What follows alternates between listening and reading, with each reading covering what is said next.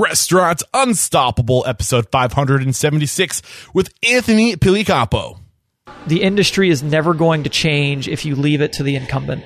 So if all you do is complain about the state of affairs and you don't actually go and try and fix it yourself, it will literally never change. The incumbents change because they're responding to what upstarts are doing. And so upstarts actually pushing the envelope and trying different things is actually how the industry will change and evolve over time.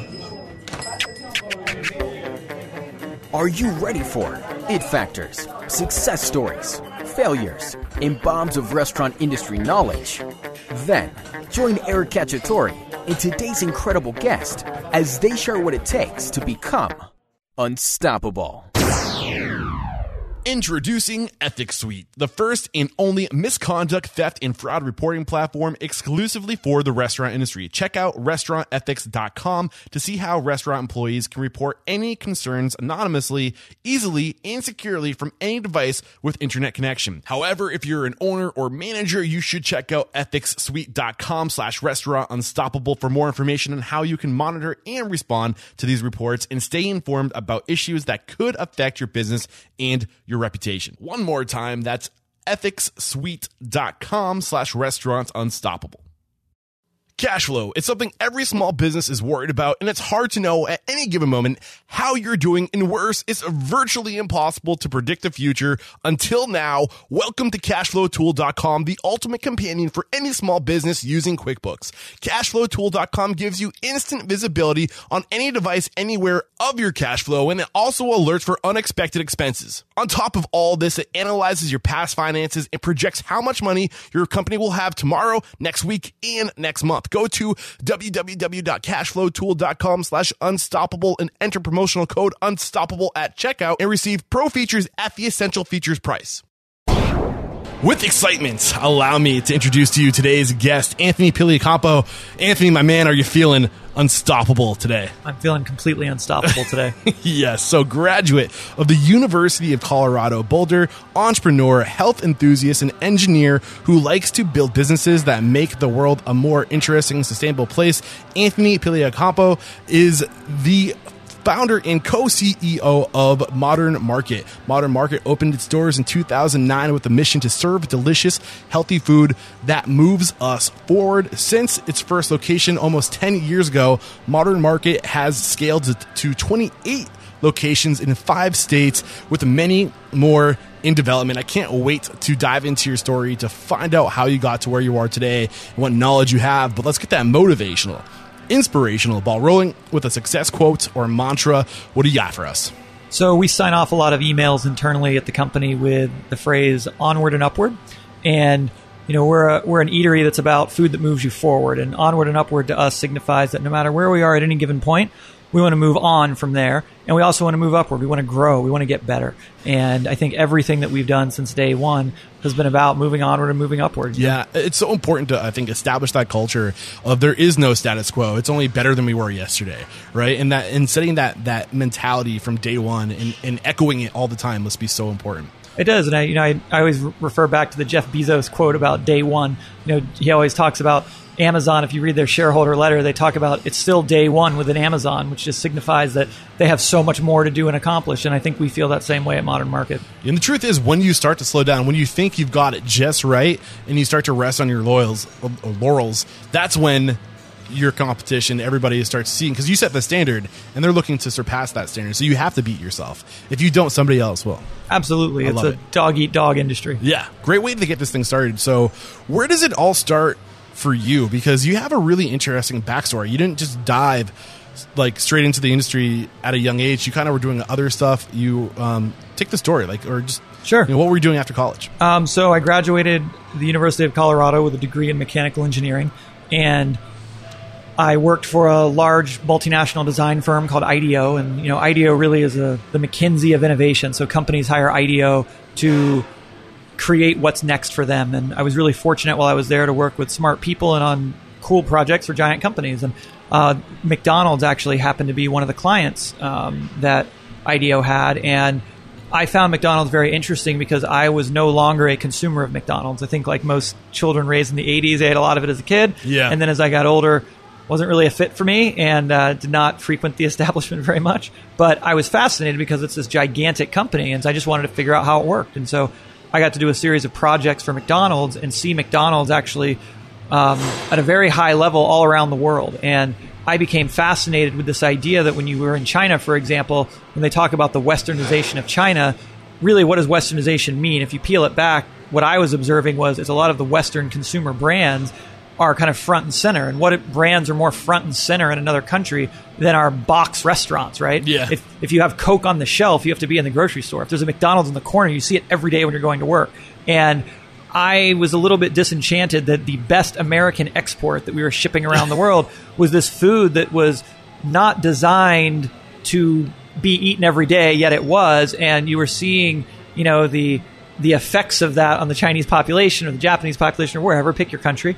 And I just looked at that and said, gosh, McDonald's spends all this energy making food that is not great for you. And as an engineer, I looked at it as a systems problem that, if you can do all this work to make a burger in 90 seconds, maybe you can do the same amount of work and make food that people want to eat, still craveable, but actually makes them feel good. And, whereas at the time that documentary Super Size Me was out, you eat McDonald's all the time and it almost kills you. And I wanted to make something, I just had this idea that, oh wow, what if you had a restaurant that was the inverse of that, where if you actually ate it all the time, at the end of the 30 days, 60 days, whatever, everything about you improved. Your energy level, your digestion, your weight, like all these different metrics, they all improved. It was kind of the anti-current fast food establishment. And the engineer in me looked at that and said, oh, this is a problem worth solving. But I knew nothing about restaurants. So what's really interesting, typically during this portion of the conversation, I'm asking how people got into the industry, what restaurants they were working at, who their mentors were, and what they were learning from these mentors.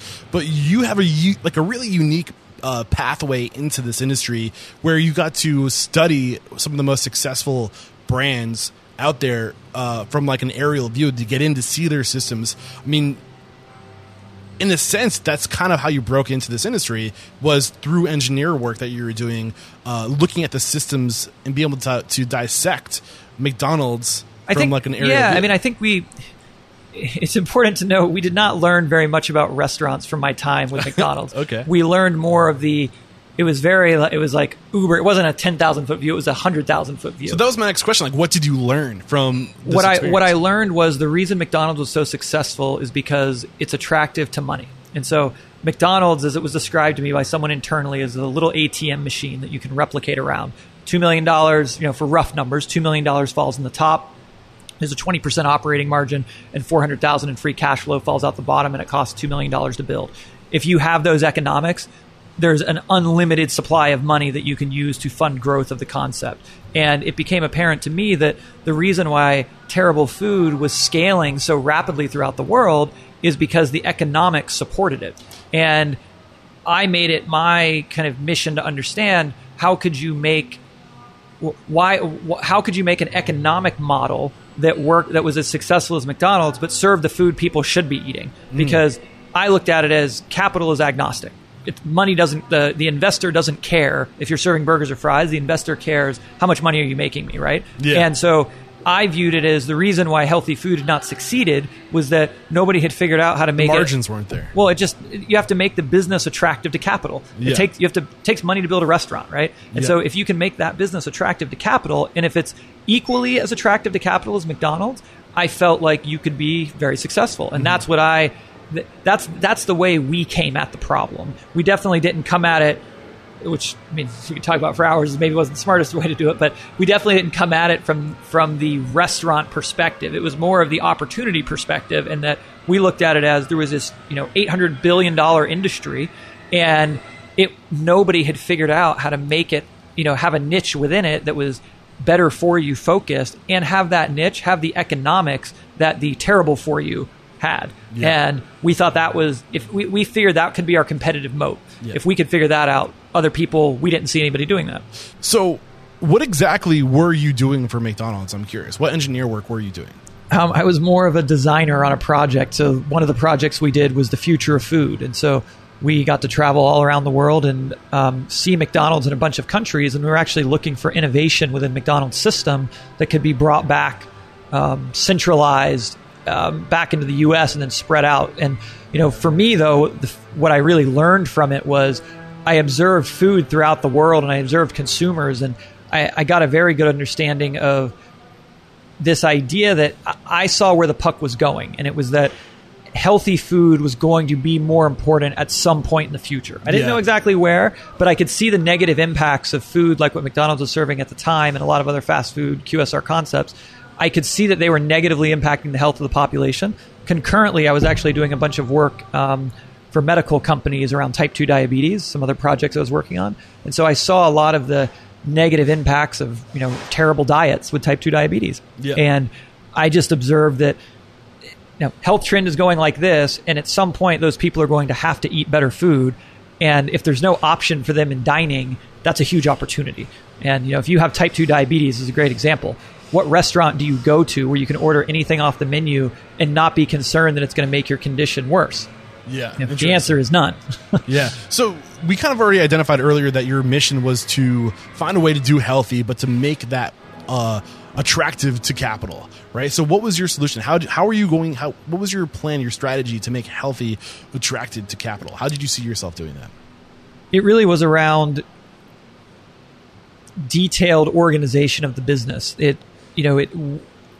There was a bit of hubris involved. We thought that we could just figure this out. To be honest, we did not at first have an exact plan for how to do it. We just said, it's, of course you can do it. Like making a salad's not that hard. Making, a bowl of something is not that hard. And we were really focused actually on making things from scratch. And so, our observation was a lot of the processing that goes into the food brought into restaurants is where a lot of the bad things happen. And so if you could do a lot more things within the restaurant, that would improve your odds of the food being healthy. At the expense of labor, though. I'm sure these are things that you started to figure out as you started going. We did, and I think that as we looked at the problem, you don't know what you don't know. And I think we thought that the labor challenges would be easier to resolve. And on the McDonald's work, another project I did for them was around lean manufacturing. So we were looking at how do you manufacture the food more efficiently within a McDonald's kitchen. As an engineer, I had worked on those types of projects before. It's process engineering. Yeah. It was not that complicated for me relative to working on, consumer products manufacturing. And I just looked at it as a manufacturing problem and said, well, if we're trying to manufacture this type of product, what are the steps involved? How's the supply chain work? How do the pieces come together? And I think the original idea wasn't actually that far off. We had some ideas on, if you make things from scratch, you're taking labor away from a factory that's doing things outside the restaurant, and you're putting it into the restaurant. And so then if you do that in an organized way, you can potentially be more efficient doing it in the restaurant. I think the thing that made us different than the typical person diving headlong into the restaurant industry is we did an absolute ton of research, and I think really had a good understanding of what success looked like numerically for various restaurant concepts. So we read every case study that had ever been printed on restaurants. We did, we talked to as many operators as we could, and I think we really understand, what do you need to make a restaurant successful numerically, and then we worked backwards from that, and that really informed kind of what the final product looked like for the original restaurant and what the final kind of production system looked like. And everything that we had designed going in, it all seemed great. Then we opened our doors and it didn't work at all.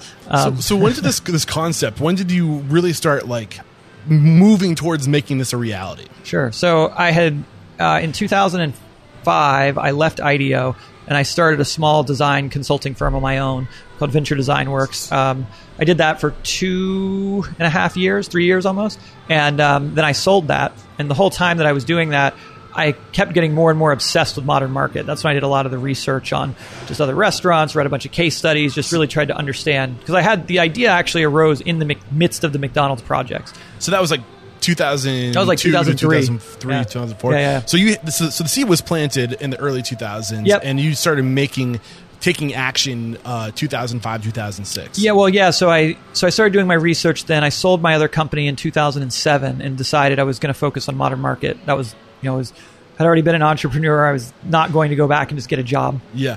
You kind of alluded to it earlier. You were talking about the different variables that made McDonald's successful, talking about the margins, just the cost of goods sold, right? Like the prime cost, there's just huge margins there. But the other variable too is the cost of labor is so low with McDonald's because they make it really simple in-house to do things, right? You don't need a skilled person. So were these variables that were kind of coming into your head too?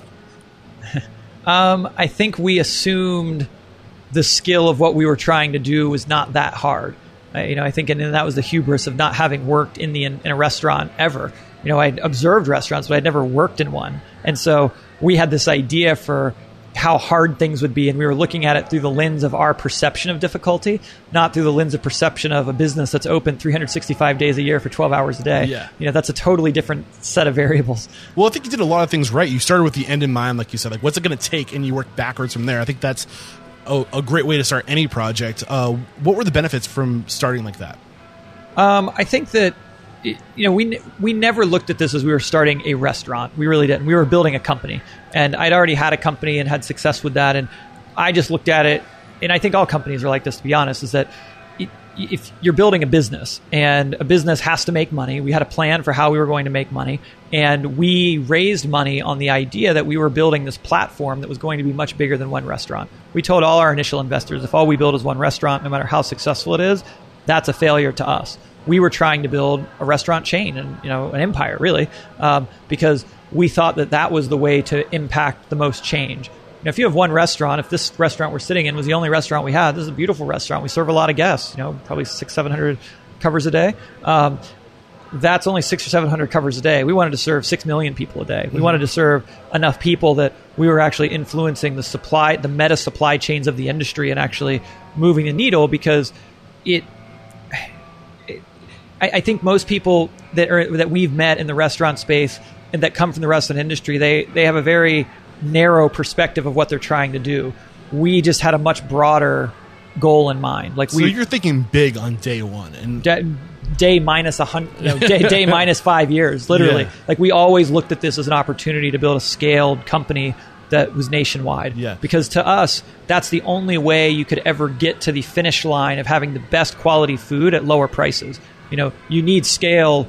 From your question on supply chain, as we researched the supply chain, our observation was it was supply and demand. The reason why there wasn't hormone and antibiotic chicken in 2005 in really any restaurants in the U.S. was because there had been no demand for it.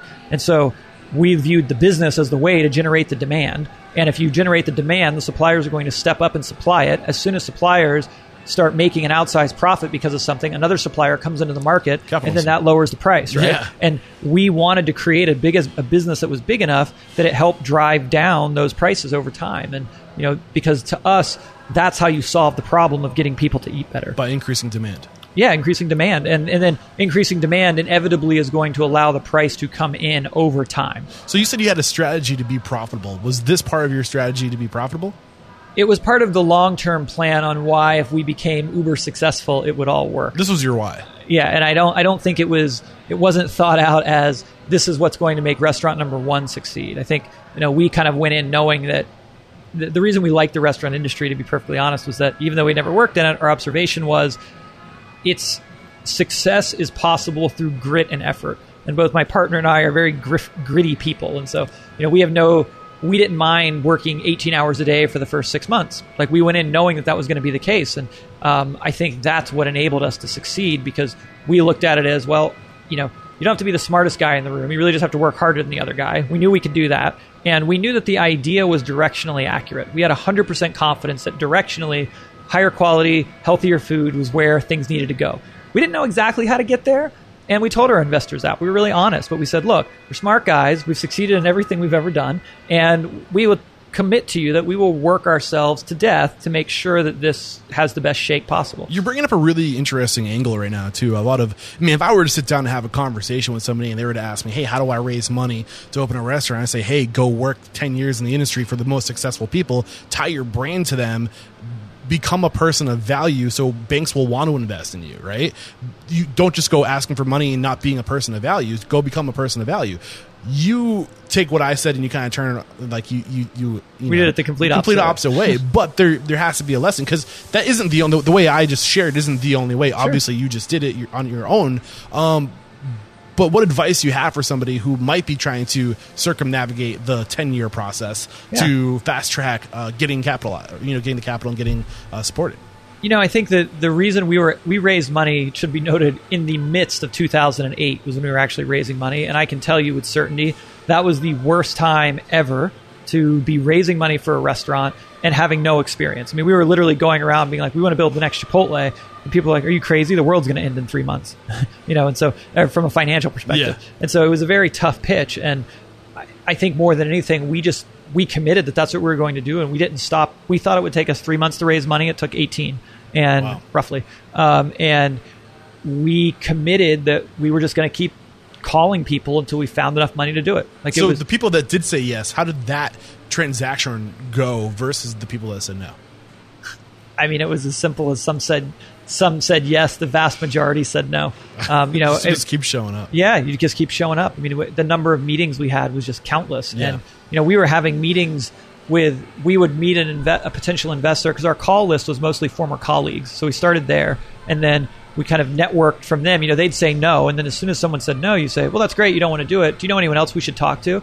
And it was stunning how many people were like, there's no way in heck I would invest in this, but why don't you call my friend Bob? He's an idiot. He invests in things like this, right? Yeah. And so then we call Bob, and Bob's like, I'll give you $10,000. Why don't you talk to my friend Rick? And then, you call Rick, and Rick gives you $20,000. And, it was amazing how it kind of came together like that. Yeah, but there's a lesson there. I think that lesson is people of the same feather tend to flock together, right? Sure. So if you find... investors are herd animals. Exactly. So if you can find a vein, and you can tap into a community of people who like to invest in these types of projects, just ask. Just collect data. Talk to people, right? And I think the thing that we made up for, while we had a lack of experience, I think most people we were talking to recognized we clearly had done more research than anybody they had ever talked to about a restaurant. Yeah. So they maybe had seen and been pitched restaurants many times in the past, and then we roll in, and again, we were coming at the idea totally differently, and we really were telling people, you're not investing, and even the way we structured the investment, you weren't investing in a singular restaurant.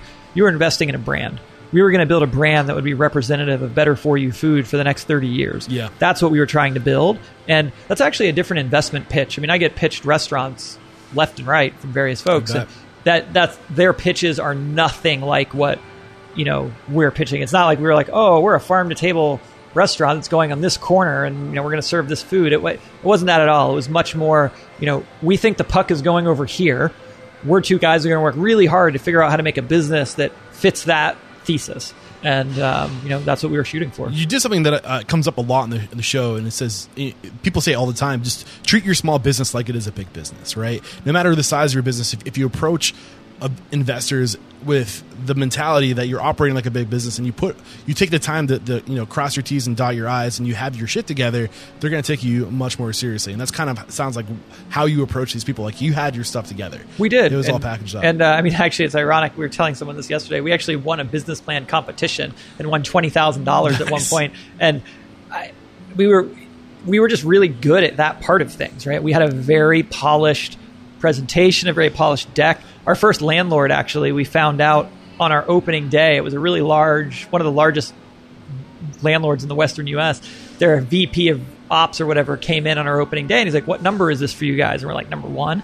And the blood drained out of his face, because he thought this was like our 50th location, because everything looked, and we felt like a real company, and it's that fake it till you make it, right? Yeah. And I think we put on a really good game face for people, and we were confident in what we were doing. And that being said, we opened the doors, and honestly, very rapidly, it became apparent we had no idea how to run a restaurant, but we figured that out too. I think there's pros and cons to that, though. You look at somebody like Nick Kokonis, right, who from the Alinea Restaurant Group out of Chicago, who was like a mathematician. I can't remember exactly what he did, but it was something to do with investments and stocks, and he did really well for himself, and then he got into the restaurant business. But he had a different type of mind, right? And he looked at an industry kind of like you, with a background in engineering, where you're not looking at what you were taught by the people that operated restaurants before you, and they taught you how to operate restaurants. You did it from a clean slate. You looked at it with no influences of saying, this makes the most sense, right? I'm kind of making assumptions right now. But is it safe to say that you kind of didn't let maybe some of the bad habits or the more inefficient ways to operate a restaurant influence you? So you kind of... Yes, that is accurate, though we also didn't have any of the common sense that you would have pros and cons had from working in a restaurant. I mean, for example, we wanted to make everything from scratch. not having worked in restaurants, we assumed that meant that at the end of every night, you threw every single item away that was left over into the trash, and the next day you pulled out the cobs of corn and started cutting corn off the ear again. And it was on our second or third week where someone that worked for us was like, guys, the corn will stay overnight, and it's like, oh, well, there's a 3-hour labor saving. And so, I mean, we really did start on the bottom rung of the ladder in that regard. But, I mean, restaurants have very low barrier to entry, and it's not that complicated of a business. I mean, I worked on some engineering projects that were so complicated, your brain hurt at the end of the day. And that never really happens, to at least what I've observed within restaurants. The problems aren't that complicated to solve. Yeah. But if you're good at blocking and tackling, and you're an organized person, and you can kind of look at things objectively, and you can look at the data and make decisions on it, I think you can keep a restaurant going. I think the whole thing about restaurants having such a high failure rate is only a function of the no barrier to entry. If you put any sort of barrier to entry in restaurants, which actually franchise restaurants have a 88% success rate or something like that, I've heard, and it's just a function of there's a little bit of a hurdle there you have to clear. So if you put a little bit of a hurdle there, the business, I don't think is that hard to make succeed in 1 or 2 locations. It actually, our observation is that it becomes exponentially harder as you scale, because then you have to be good at running a business and running a restaurant. Let's get into that scaling point. I think that there's going to be a ton of great lessons there, but let's stay chronological. Take it to the point where you get the capital. Now you kind of already you're dancing around what it was like, all the things you're learning as you're opening, but really take us through the first couple of weeks. And you mentioned something that I really would like to dive deeper into is blocking and tackling, right? And that approach, why you took that approach, and just maybe drop some lessons on us there. So when we opened, because we had never worked in a restaurant, we thought that it would be wise to hire a general manager, and then we would be the assistant managers, my partner and I, and that's how we would kind of learn the ropes of running the business. So we did that. He hired the initial team, and he was actually a great guy, and I think if he would interview at our restaurant, any of our restaurants today, he'd probably get hired. He was a great hire.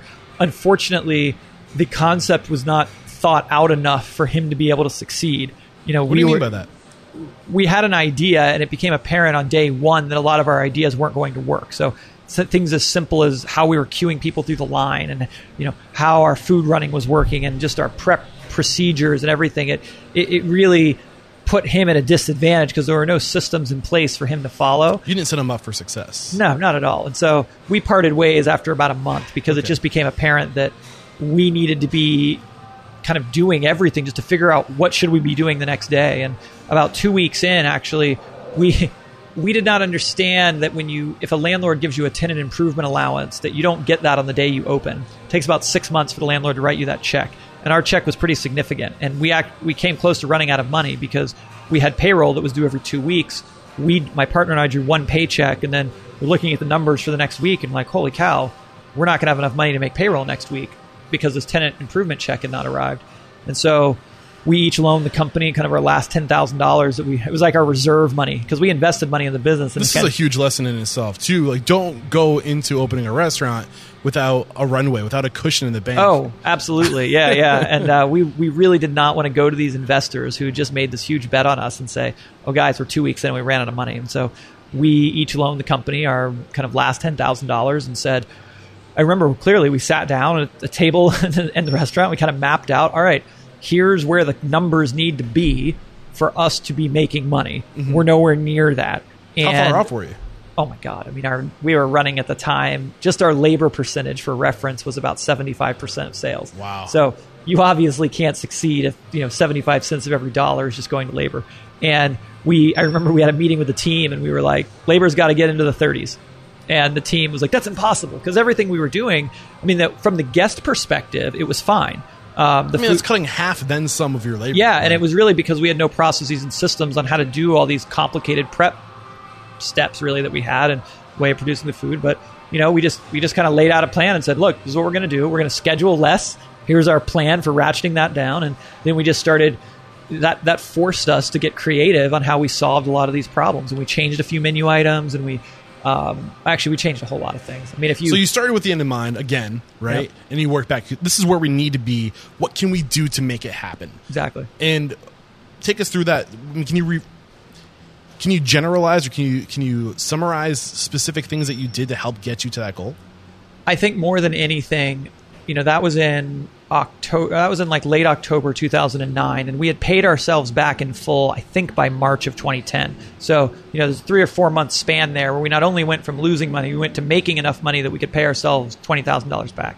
And I think the main things that happened, to be honest, was we just learned how to run a restaurant. We learned how to schedule properly. We learned how to, use the data to tell us where we were making mistakes. We rapidly figured out that, we had a chef help us do the initial menu, and we realized that some of his recipes were completely irrational. That we were paying, we had a pesto. I'll never forget this. We had a pesto that we were getting made for us, and we were paying, that pizza had like a 68% food cost. And it wasn't until we dove through the order guide in detail that we figured that out, and we're like, well, that's wrong. And so we found a different pesto, and there were just all these little.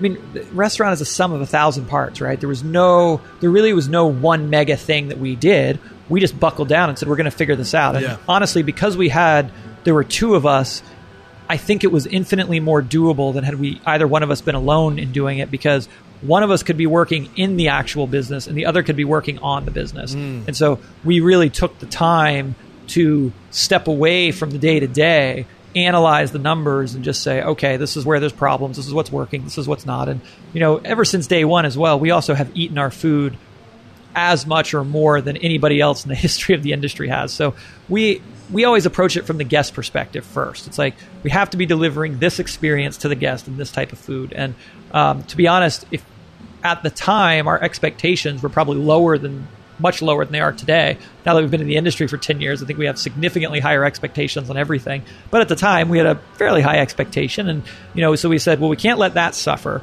And so we were constantly doing this back and forth checking and balancing of, well, we want to make this change, but, well, I'm eating there every day. Am I going to notice that change as a guest in a negative way? And that's really what kept us, I think, from ever falling off the cliff, is that, we were working on the business from above. I'd be managing the restaurant, and Rob would be in the back on his laptop, figuring out what changes we were going to make the next week. And we had no fear of change. If you would talk to folks who worked with us at the time, we would literally come in and be like, all right, guys, this process that we've been doing for, since we opened, we're changing that completely. Here's the new process we made up at 2 a.m, and we're going to try that for a while. I love it. We did that for years. So you mentioned a few times how you use data to influence your decisions. What specific data did you have your thumb on? Like, was there a few variables that you're tracking the most to really help guide those decisions? Yeah, I think in restaurants, it's all about your throughput. So how much sales are you doing in 15-minute increments? What's your prime cost, your throughput, your labor, and your food cost? And we just paid a lot of attention to all of those details. And I think we benefited from. I think you could have given us any business and we probably could have been semi-successful at it. Like, we were good enough managers that I think we could have made any business successful. And with a singular restaurant starting out, it's not that much data to pay attention to. It's not. And, we just stayed on top of it. And again, I think you said it best. We knew where the end point was. We knew what we needed to get to be successful. We had mapped it out on a plan ahead of time. A target. Yeah, we really did. And we knew what it needed to do to be scalable. And we were so focused on making that happen, probably to a fault, to be honest, that we were able just to kind of like track in towards that. And we missed, but we still got close to it and kept going. I think the other really big variable here that played a huge impact on your success is the fact that there was 2 of you, partnerships. And I think there maybe was a time where people were really against partnerships, but from what I've learned over the past 5 years interviewing people and how competitive the market's getting, I don't see it being possible without a partnership because of the variables that you mentioned earlier. Like, people get into lanes, like you can divide and conquer, and alone you would have burnt out having to be on the floor every day, paying attention to managing people. Then at the end of the day, after you've cleaned the shop and done everything you have to do, go back and work on the business. You're looking at like 16 to 18 hours a day to be able to do that well. But with 2 of you, you can divide and conquer. You have one person working on the business and the other person working in the business. Do you want to reflect more on that partnership and what made it work? Sure. My partner, Rob, we've known each other since we were in high school. And I think more than anything, we've benefited from having trust in the other person. So there was never a worry that if I was doing X and he was doing Y, we didn't have to come back and double check what the other person was doing. We really had trust that, hey, whatever you're working on, I trust you to do it and do it well. And I'm going to work on this thing over here, and you trust me to do that and do it well. And then that allowed us to, 1 + 1 = 3. And we also went, I had a business before, and I had a partner on that. But I definitely carried a bit more of the load than I wanted to. And I didn't want to end up in a situation where I was working 100 hours a week. I had done that before, and was getting into my late 20s and just was kind of looking ahead to getting married and hopefully starting a family. And my observation was that's not a sustainable path. Mm-hmm. And I thought that if we had two of us, we could probably have a more reasonable work-life balance. And I tend to function a lot better if I'm not working 100 hours a week, and I think most people do. And it just seemed, Rob was one of the smartest people I'd ever known. He had never worked in a restaurant, neither had I. And I thought that at least he was willing to work hard and shared the same goals and objectives as me. So as a partnership, we both wanted the same thing, which was to build a large company. So sorry, did I cut you short? No, go ahead. So some of the key variables to partnerships, you already kind of identified a couple of them. Trust, right? This person. This wasn't a new person in your life. You were childhood friends. What about the other key variables like strengths and weaknesses? Did you guys complement each other? Like where were your lanes? Where were his lanes? Yeah, I think that we're very similar in a lot of ways, but where we differ is Rob is definitely significantly more organized than I am, and he's a better project manager than I am for sure, and we've leaned into that at times. And I wouldn't say I'm the most creative person in the world, but I understand the creative process and I like the messiness of it, and so I'm kind of well suited to navigating that part of things. And that's enabled us to kind of find our lanes within the business. And actually, as it started out, we were both doing everything all the time. And where there's a lot more crossover in our daily lives. As the business has scaled, Rob focuses much more on the day-to-day operations and people management. I focus much more on the brand development, culinary, just development holistically, opening more units, that sort of thing. I think that's the organic pathway, though. You just start, everybody's working on everything. Sure. As you go, you start to recognize who's better at what, and lanes are formed. Right? Yeah, and in partnerships, I think people don't appreciate how similar partnerships are to marriage, in that they're hard.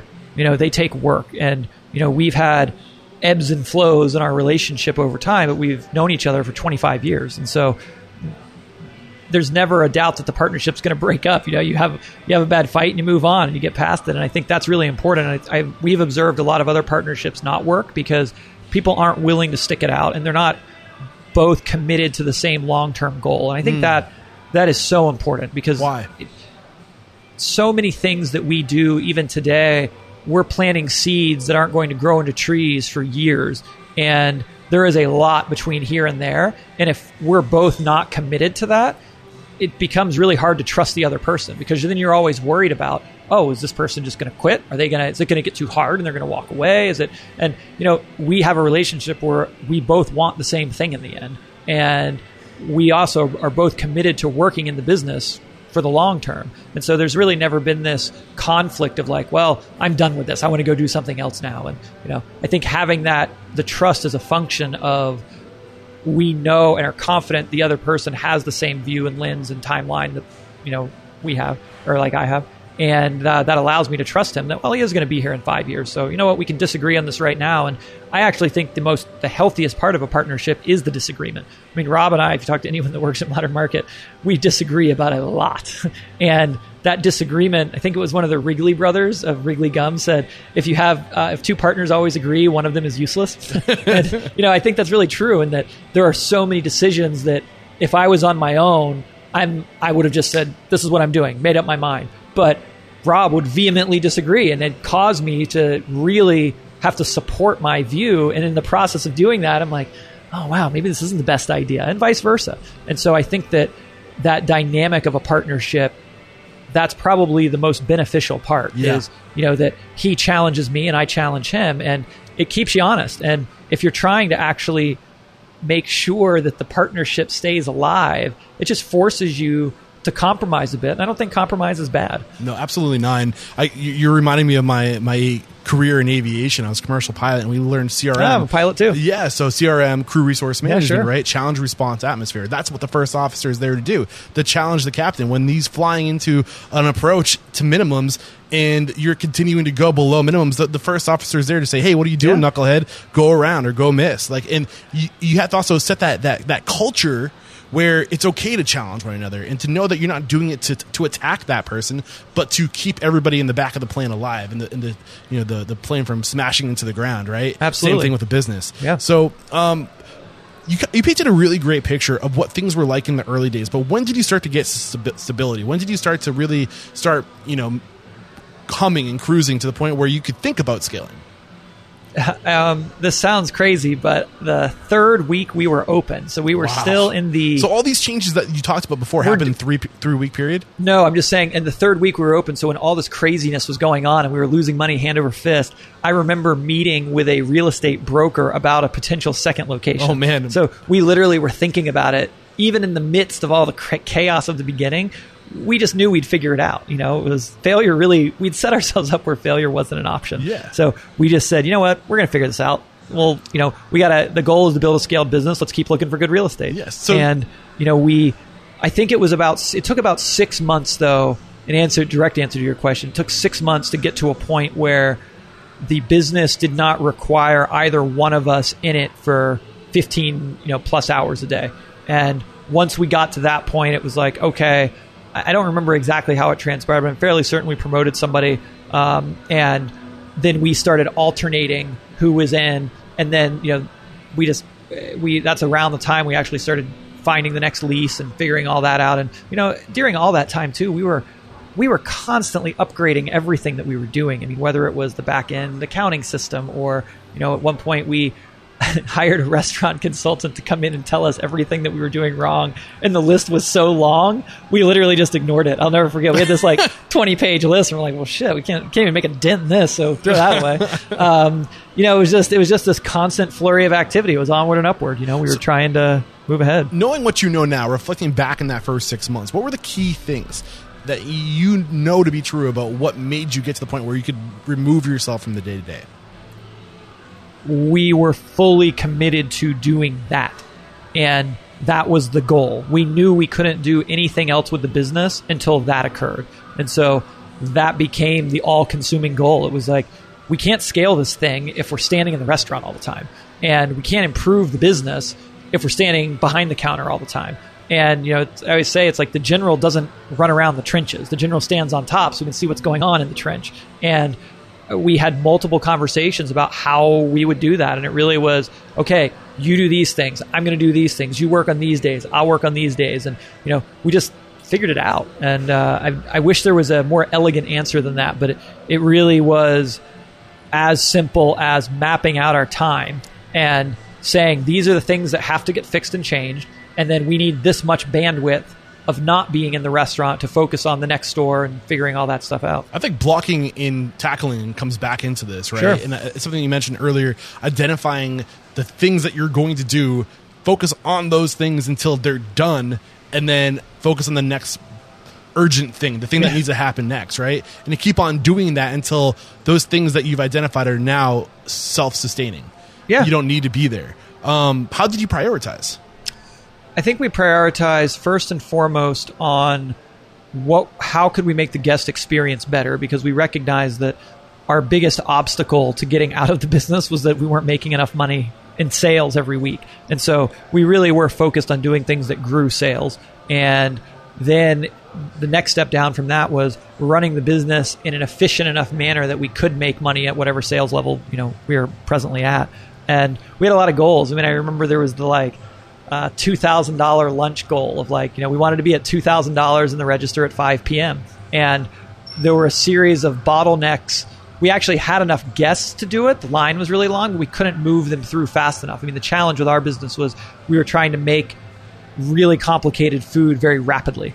And that took a while to figure out, where the bottlenecks were. And, it was kind of if you were working the line, you noticed some bottlenecks. You noticed a lot more if you were from a guest side watching what was going on in the open kitchen. And so we were just constantly making tweaks like that. And, it was very incremental. I mean, the neat thing about a restaurant is every day you start from zero again, right? And the register gets reset. And so every day you can make a change, come in the next day and execute it and see, well, did that actually increase our throughput in this 15-minute period? Or did that make it a little bit easier to run? Or, we were fortunate, to be perfectly honest, that was a time in the economy where it was a little bit easier to hire folks into the restaurant than it is now. And we had some really talented You're in a helpers. college town, too. Yeah, no, we had some really intelligent college Yeah, town. we had some really smart people that were working line jobs for us that called us out on, guys, what you're doing is stupid. And we were actually very receptive to that feedback. We told everybody when we ever hired our story and said, look, we've never worked in a restaurant. I guarantee you're going to see 100 things on day one that seem so dumb to you because you've never seen them done that way. That's awesome. Tell us so we don't do them again the next day. That's your cue. Yeah, that's your cue. And I think that's actually something I'm really proud of is we definitely have a culture where pushback is encouraged, and it has been since day one. And I would venture to guess at least 80% of all the things we've changed, which has been virtually every facet of the business since day one, 80% of those changes have been informed by our team members raising their hand and literally challenging the boss, right? Challenging Rob and I and saying, guys, I don't think this is working and here's why. And we were we tried very hard to always listen to that. And, it's very easy, I think, to put your guard up and have your ego there and say, oh, I created this. We see this with chefs all the time where they have this huge ego and they want to be seen as the person that created it. We were creator agnostic. We didn't care if the janitor told us what to do. If we thought it was going to make the business better and the guest experience better, we're like, great, let's do that. Yeah. There's this analogy, I think it was from the Great Game of Business, where the analogy, I think they used this analogy in that book, but think of every mind as being a battery, right? Potential energy. And when you only let two people make all the decisions and brainstorm, then you're depriving yourself of all those other minds that are stored energy that is potential energy that you could tap into to solve your problems. If you have 15 people working for you, why not multiply your potential energy by 15 and tap into all those creative solutions? These people are working in your business. They're seeing it from different perspectives. Tap into that potential energy, that brainstorming power. Like you're not doing yourself and your business any justice if you don't tap into that potential energy. We agree completely. Yeah. So, man, there's so many different things we could talk about. So after 6 months, you said it took about 6 months to be to the point where you're humming along, you're cruising. How did you scale the business and the culture? Because you already identified that one of the things you're most proud of is your culture, but how do you scale culture from one location to 28 locations? Has that been a challenge? Yes. I think it comes in steps. I mean, we didn't snap our fingers and wake up to where we are today. And so, we had one location, then we opened two, and they were actually quite far apart. They were about a 40-minute drive apart. So it was not the sort of thing where you could easily bop between them multiple times a day.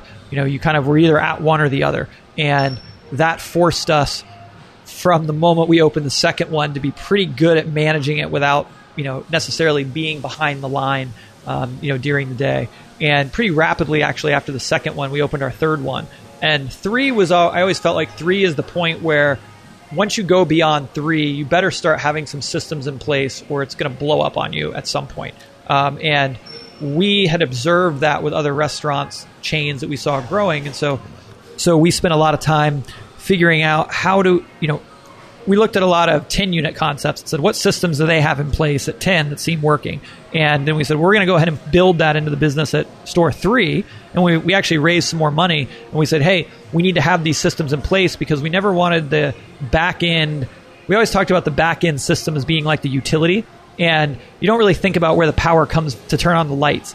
If you start having to think about that, it becomes really hard to do anything. Yeah. And so we spent a lot of time on building that utility and that back end, accounting and reporting infrastructure that larger restaurants have. We tried to build it when we were 2 or 3 units.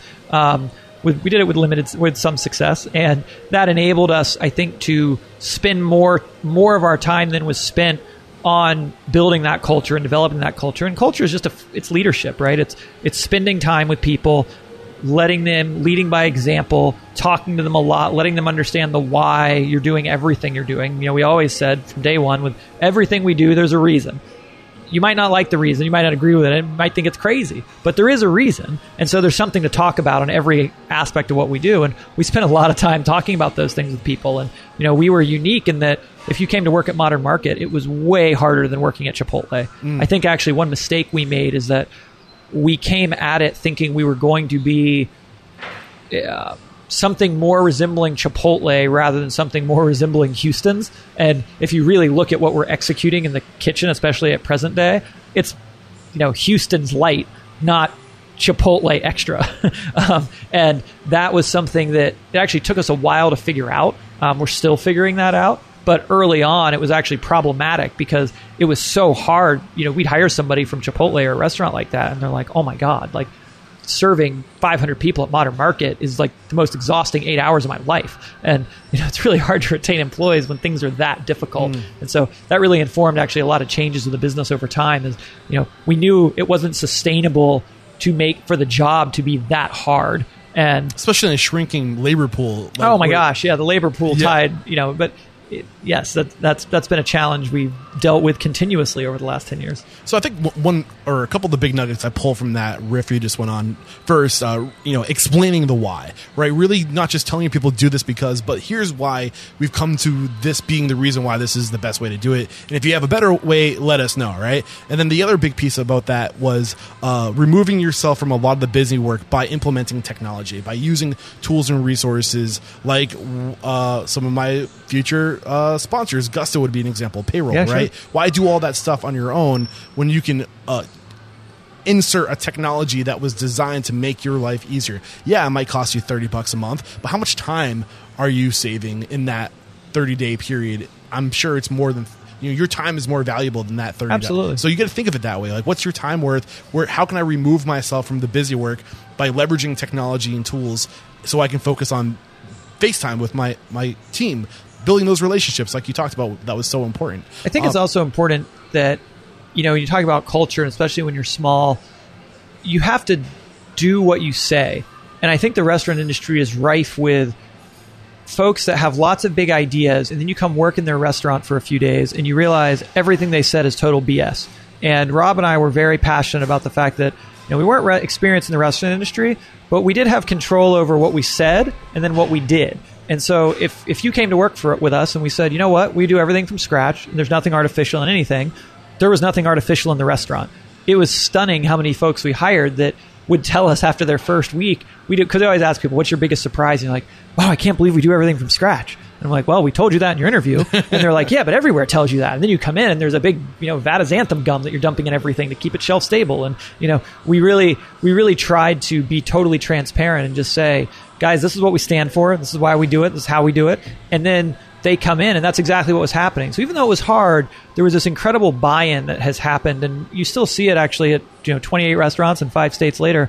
We just hired a new head of people, and he was touring around our restaurants, and his biggest observation in touring all 28 restaurants was that every restaurant he went, he couldn't believe how passionate people were about the idea of what we are, which is food that moves you forward, food that's better for you. And he's like, I just haven't been in another restaurant that has this many locations where that was palpable in every location. And to me, that's the culture, right? Yeah. That's that underpinning that's what's going to get somebody to run through a wall for us. I mean, and we started building that and really honestly caring about that from restaurant number one. Well, first of all, what you just described, right, of this idea of doing what you say you're going to do, right? That's integrity. That is integrity. We throw these words around, but having the integrity to do exactly what it is you say you're going to do will go so far with your people. I think the other thing that I think goes far with the guests too. Exactly. I mean, you poll guests; they don't trust restaurants. Yeah, and the other really cool thing about what you just said is the thought of ideas, right? Culture is an idea. All culture is agreed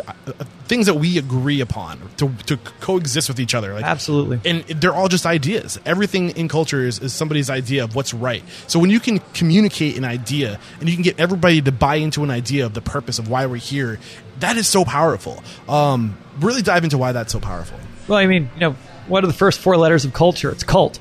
Right. And that, what we're trying to build is a cult of health and a cult of wellness and a cult of people that believe that if I put this in my body, I'm going to be better in the future as a result. And that idea is really sticky. And I think everybody knows on some level for it to be true. And the neat thing is we serve a product that it becomes self-evident. So if you eat our food and we say, hey, eat this bowl and you'll feel of food and you'll feel better in 2 hours than you feel right now. Then you eat the bowl and 2 hours later you feel awesome and like want to go work out and you have all this energy. Then you're like, oh my gosh, what he said is true.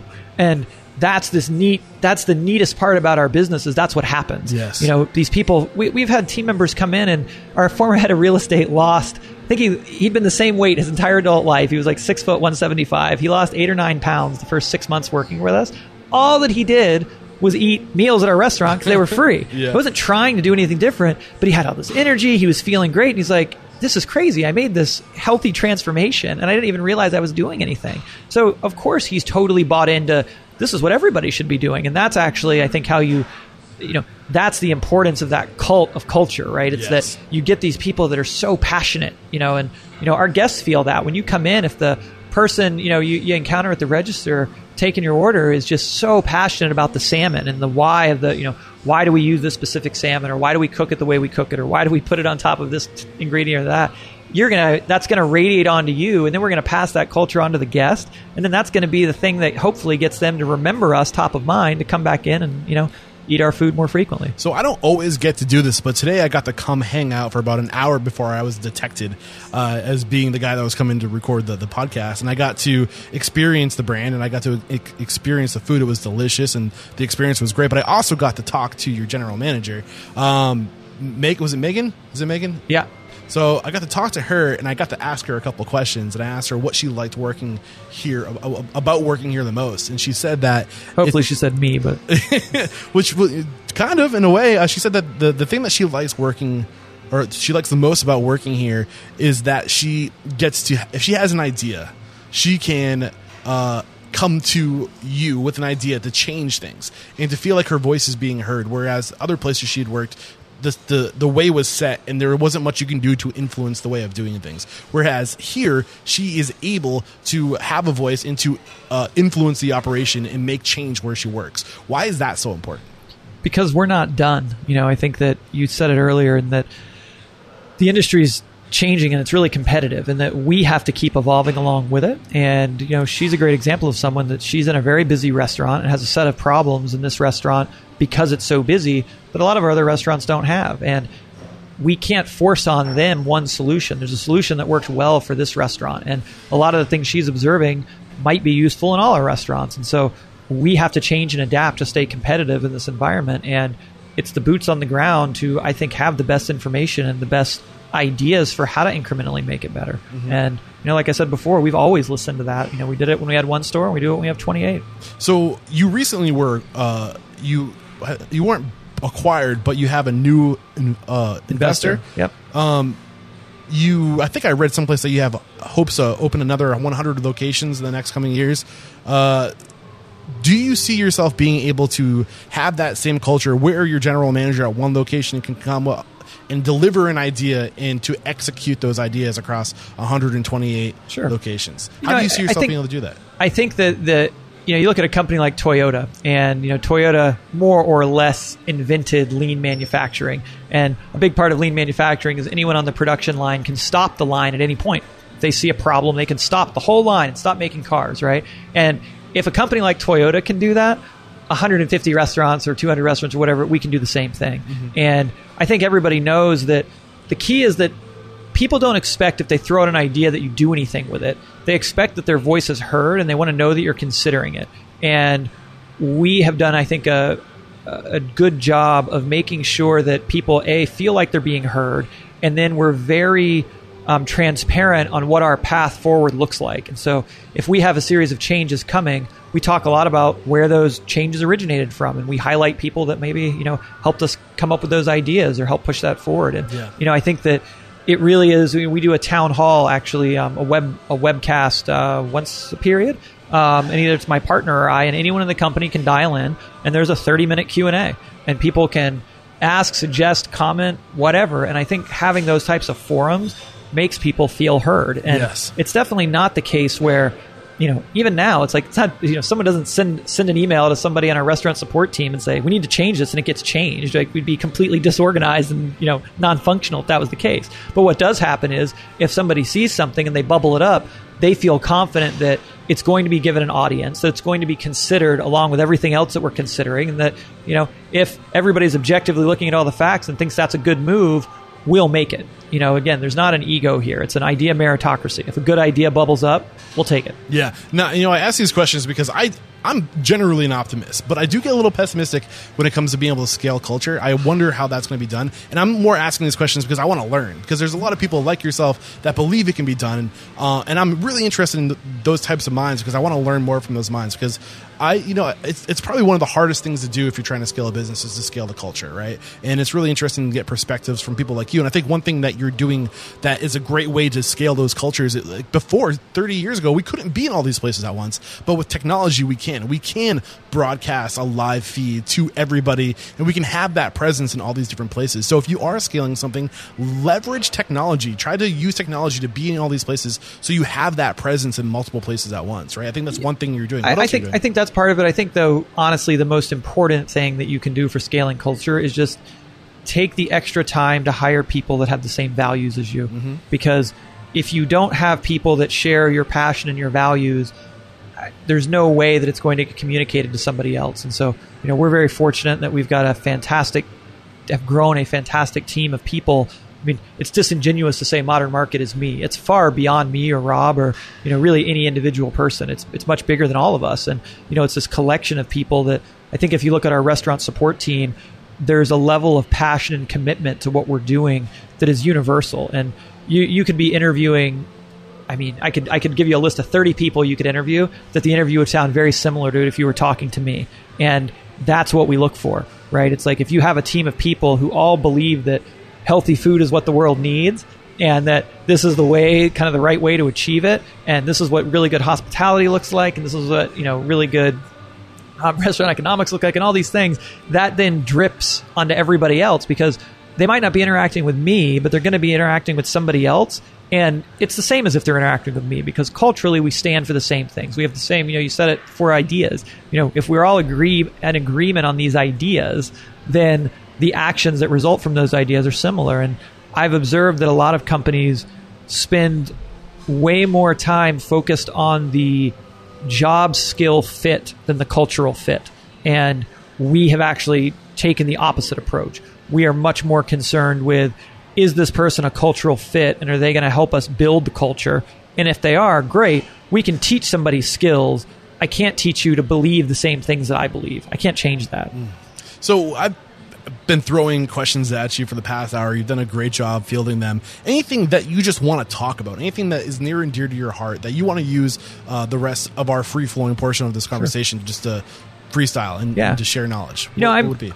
I'm really passionate about the idea that business is actually the way to affect change. I think we live in this pessimistic culture right now where everybody feels like the government is the reason for every problem, and the government is the solution for every problem. And my observation, especially being a business owner and building businesses, is that at the end of the day, it's the entrepreneurs that are making the change, and it's just simple supply and demand. And what I love the most about our business is we are challenging a status quo.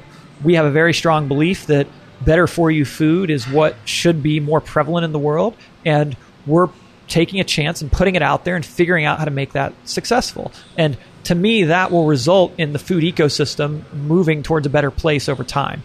And I think that a lot of folks, and especially young people, I find they're so pessimistic about the future, and they don't realize that the future is literally just a function of what you decide to make. Yeah. And everything around us, the chairs, the lights, the road, the buildings, it was built by somebody. It was somebody had an idea, and they said, you know what, I'm going to do that, right? And they tracked towards it, and they did it. And I think with any change in society, I'm very optimistic about the future, because I know lots of folks that are like myself and people that I work with in Modern Market that envision a better future and are tracking towards making that. Yeah. there's this school of thought, or this is how I look at it. There's two ways to change something, right? It's with your culture and it's with systems, processes, procedures, right? McDonald's is a great example of systems, processes, procedures, down to like the littlest, finest details. They control everything so it works. And that's what the government does, right? Systems, processes, procedures, control, regulations, all these things. That's what they're here to do, to control the situation. But culture can also control the situation. And I say it all the time, and I agree with you. If we want to make change, it's not about creating more systems and regulations and processes. That's what the government will do. It's about changing the culture of America, right? Like changing, like what is our culture and where does it need to be? And we don't need systems and processes to change that. We just need to have better values. Did the government regulate that McDonald's start removing antibiotics from their meat? Yeah. No, they didn't. You know what happened is restaurants like us started serving antibiotic-free food, and you started seeing consumers being like, "Oh yeah, I'd rather eat that." And guess what happened? Change happened. Yeah, and that's why I'm excited for resources like this, podcasting in general. Ideas and values are being transferred faster than ever before. People are sharing values, and there are changes happening. And it's a really exciting time because of the resources like podcasts and blogs and vlogs, and the information is there. There's no reason not to inform yourself and to be open-minded and to listen to people like you who have become successful and to share and listen to this type of knowledge, right? Yeah. It's a really exciting time. So if you are a pessimist out there, I just admitted to being a little bit of one when it comes to scale and culture. But anyway, be open-minded and know that you can make a difference, right? Absolutely. I think everybody can, and I think that there's this feeling sometimes that the problems are too big to make a dent on, and a small business can turn into a giant one. You just have to make that, take that leap. And, if you have a restaurant and you want to make your dent, it's like Steve Jobs, I think, was always saying he wanted to leave a dent on the universe. And I think the neat thing about restaurants is they leave this dent in a community. You actually directly impact somebody's life. So if you're an optimist and you're putting out, optimistic food and services, that's going to rub off in your community and make the whole thing better. Beautiful.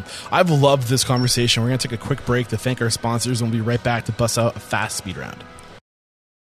All right, I have a question for you. How can an anonymous employee reporting program be a profit center for your restaurant? Well, for starters, fraud alone represents a staggering loss to the restaurant industry, with an estimated $40 billion in losses in the U.S. in 2017 alone. And this does not include the losses and costs associated with the more than 540,000 calls made to the U.S. EEOC in 2017, resulting in millions of dollars in penalties and legal costs for restaurant owners and investigators related to claims of harassment and discrimination. So do I have your attention? Good, because there's more. Employee tip-offs about misconduct continue to be the most common method for detection and prevention, but employees are often deterred from reporting their concerns directly to supervisors because they're afraid that there's going to be retaliation or they might lose their job or something, and I get it. But with Ethics Suite's anonymous and web-based restaurantethics.com, you can provide a safe, secure, simple, and anonymous communication channel between you and your employees to help protect your hard-earned reputation and assets. Go to ethicssuites.com/restaurantunstoppable and you'll get 3 additional months. So for the cost of 12 months, you'll get 15 months, or head over to the show notes and find the banner and you can use the link there.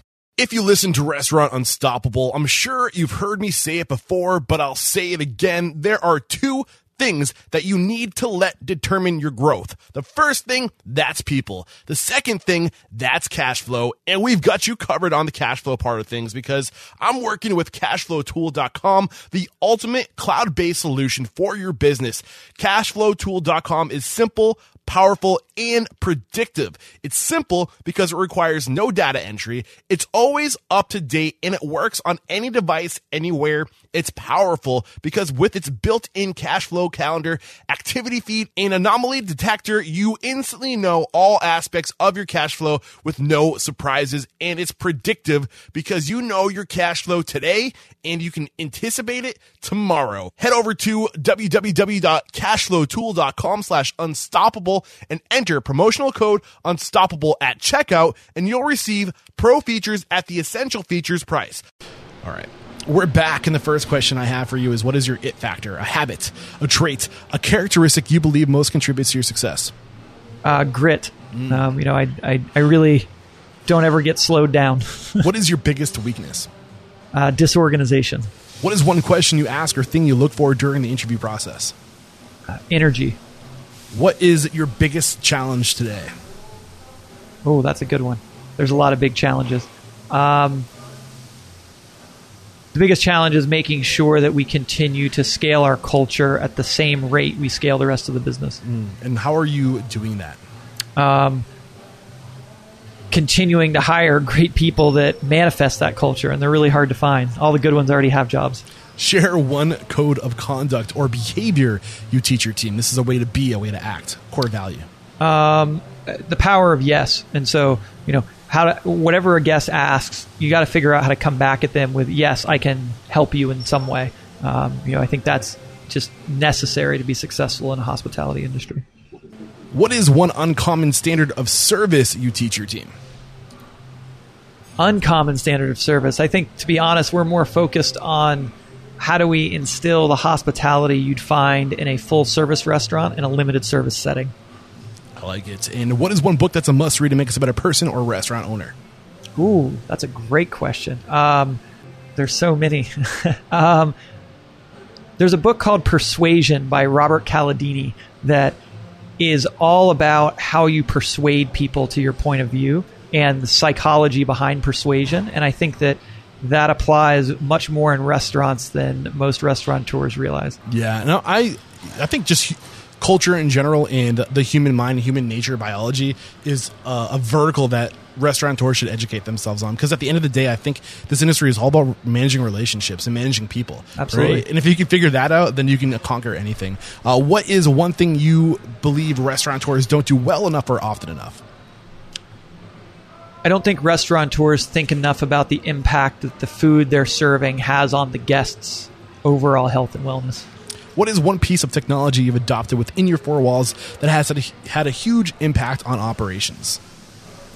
Sticky chit printers. So the small printers that like Starbucks uses that print out the order, but then they have kind of a lightly sticky back so you can stick it on a to-go container or something. They are, in my opinion, it's the best restaurant technology invented in the last 15 years. Who produces that? There's a company, I think, called Sticky Paws, Sticky POS. Sticky Paws? Yeah, and they make this receipt paper that has this kind of lightly sticky Post-it note back, and it's game-changing if you're doing lots of takeout. Nice. And I saw you're using PAR POS, too. We are. Bring PAR. I'm seeing them come up more and more. What made you go with PAR?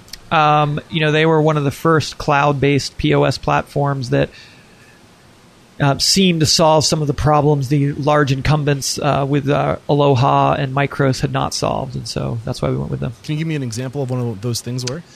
So they were one of the first ones that truly eliminated the back-of-house computer and could run fully in an offline mode. So, if you lost all internet to the restaurant, you could still transact business as usual. I also saw that you're using long-range systems. Is that something you've implemented in all of your locations, the tracker? Yeah, we don't have the tracker in all locations, but we use their buzzers in some form or another in all locations.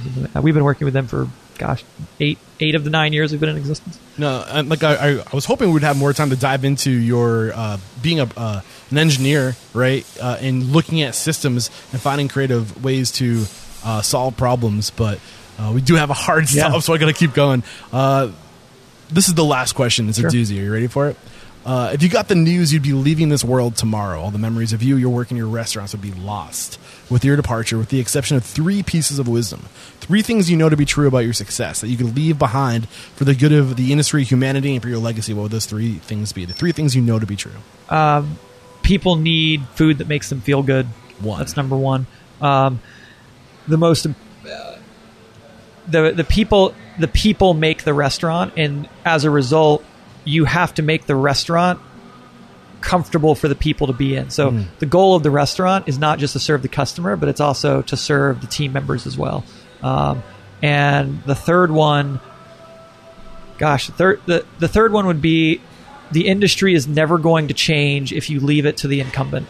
So if if all you do is complain about the state of affairs and you don't actually go and try and fix it yourself, it will literally never change. The incumbents change because they're responding to what upstarts are doing. And so upstarts actually pushing the envelope and trying different things is actually how the industry will change and evolve over time. Not to be extremely cheesy and to end this conversation with a Gandhi quote, but be the change you want to see in the world, right? Absolutely. I love it. This has been a great conversation. Thank you so much, Anthony. We wrap up every chat by calling somebody out. So who's one independent or smaller corporation that you admire and believe would make a great guest mentor on the show?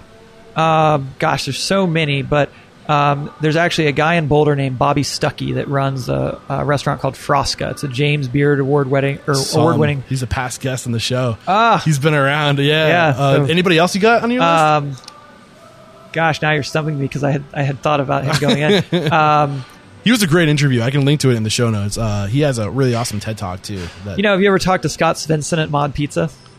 I had Mod Pizza on the show, but I think it was their old director of operations who's now not with them anymore. So I haven't had Scott on the show. Scott's the founder, and despite us having a trademark disagreement with him, we didn't even get into that at one point in the past, I think Scott's a really inspirational guy and has a lot of experience in the industry with other concepts. He had a really successful coffee concept that he sold to Starbucks. And then I'm really impressed with what he's been able to build with Mod Pizza. He's taken a relatively staid and established category and, been able to not only innovate within it, but they've been really innovated on the people front. And I'm really impressed with the people and the culture and the environment they've created. And, him and his wife are very much responsible for that. Yeah, I've heard great things about Mod. Scott, look out. I'm coming after you. I'd love to get you on the show. And let the folks at home know, how can we connect? If we want to come join your team, or if we have any questions about today's conversation, Is there a way to connect? Modernmarket.com. All right. That's got everything on it. This is episode 576. Head over to restaurantunstoppable.com/576 for a summary of today's discussion. Again, Anthony, just thank you so much for taking the time to share your story, your knowledge, your mentorship. There is no questioning you are unstoppable. Thank you. Man, what a great conversation. Thank you again, Anthony, for coming on the show and sharing your knowledge and a lot of takeaways from today's chat. I think the big takeaway, there's two big takeaways for me. The first one is if we're going to see change in this industry, it's not a matter of bitching and moaning and squawking. It's about taking matters into our own hands and doing something about it. Capitalism is going to change the world. Being an entrepreneur, taking action, and seeing opportunity and seeing the change you want to be or the change you want to see in the world, then being that change, right? I think the other really big takeaway from today's conversation is starting with the end in mind. That's something that Anthony and his partners have done really well from the very beginning. They knew they wanted to be a big company, and they knew about the change they wanted to make in the world, and they painted that picture, right? And everything that they do is working towards that goal to achieve their end game, the end in mind, right? And it's so important to communicate that, to have that picture framed out for everybody to see, and so it determines the decisions you make. Everything you do is based off of that long-term goal. So again, starting with the end in mind, huge lesson there, and just so many other great things came out of today's conversation. Too much to summarize all here.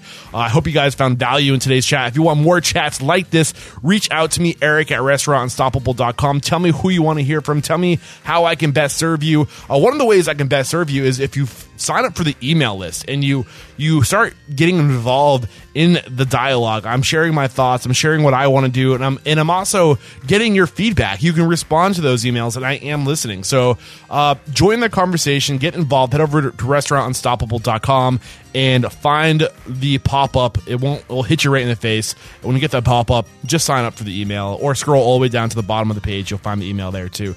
And keep those 5-star reviews on iTunes and Stitcher Radio coming. I don't even know if Stitcher Radio is that significant anymore, but honestly, if you're listening to this on any kind of platform and there is a way to rate and review a podcast on that platform, just do it. I'm sure it will help out with my rankings, and just that feedback for me is invaluable. So I think that's all for today. Thank you guys so much for sticking around this long. Happy 2019. This is my last episode of 2018, and man, what a great year.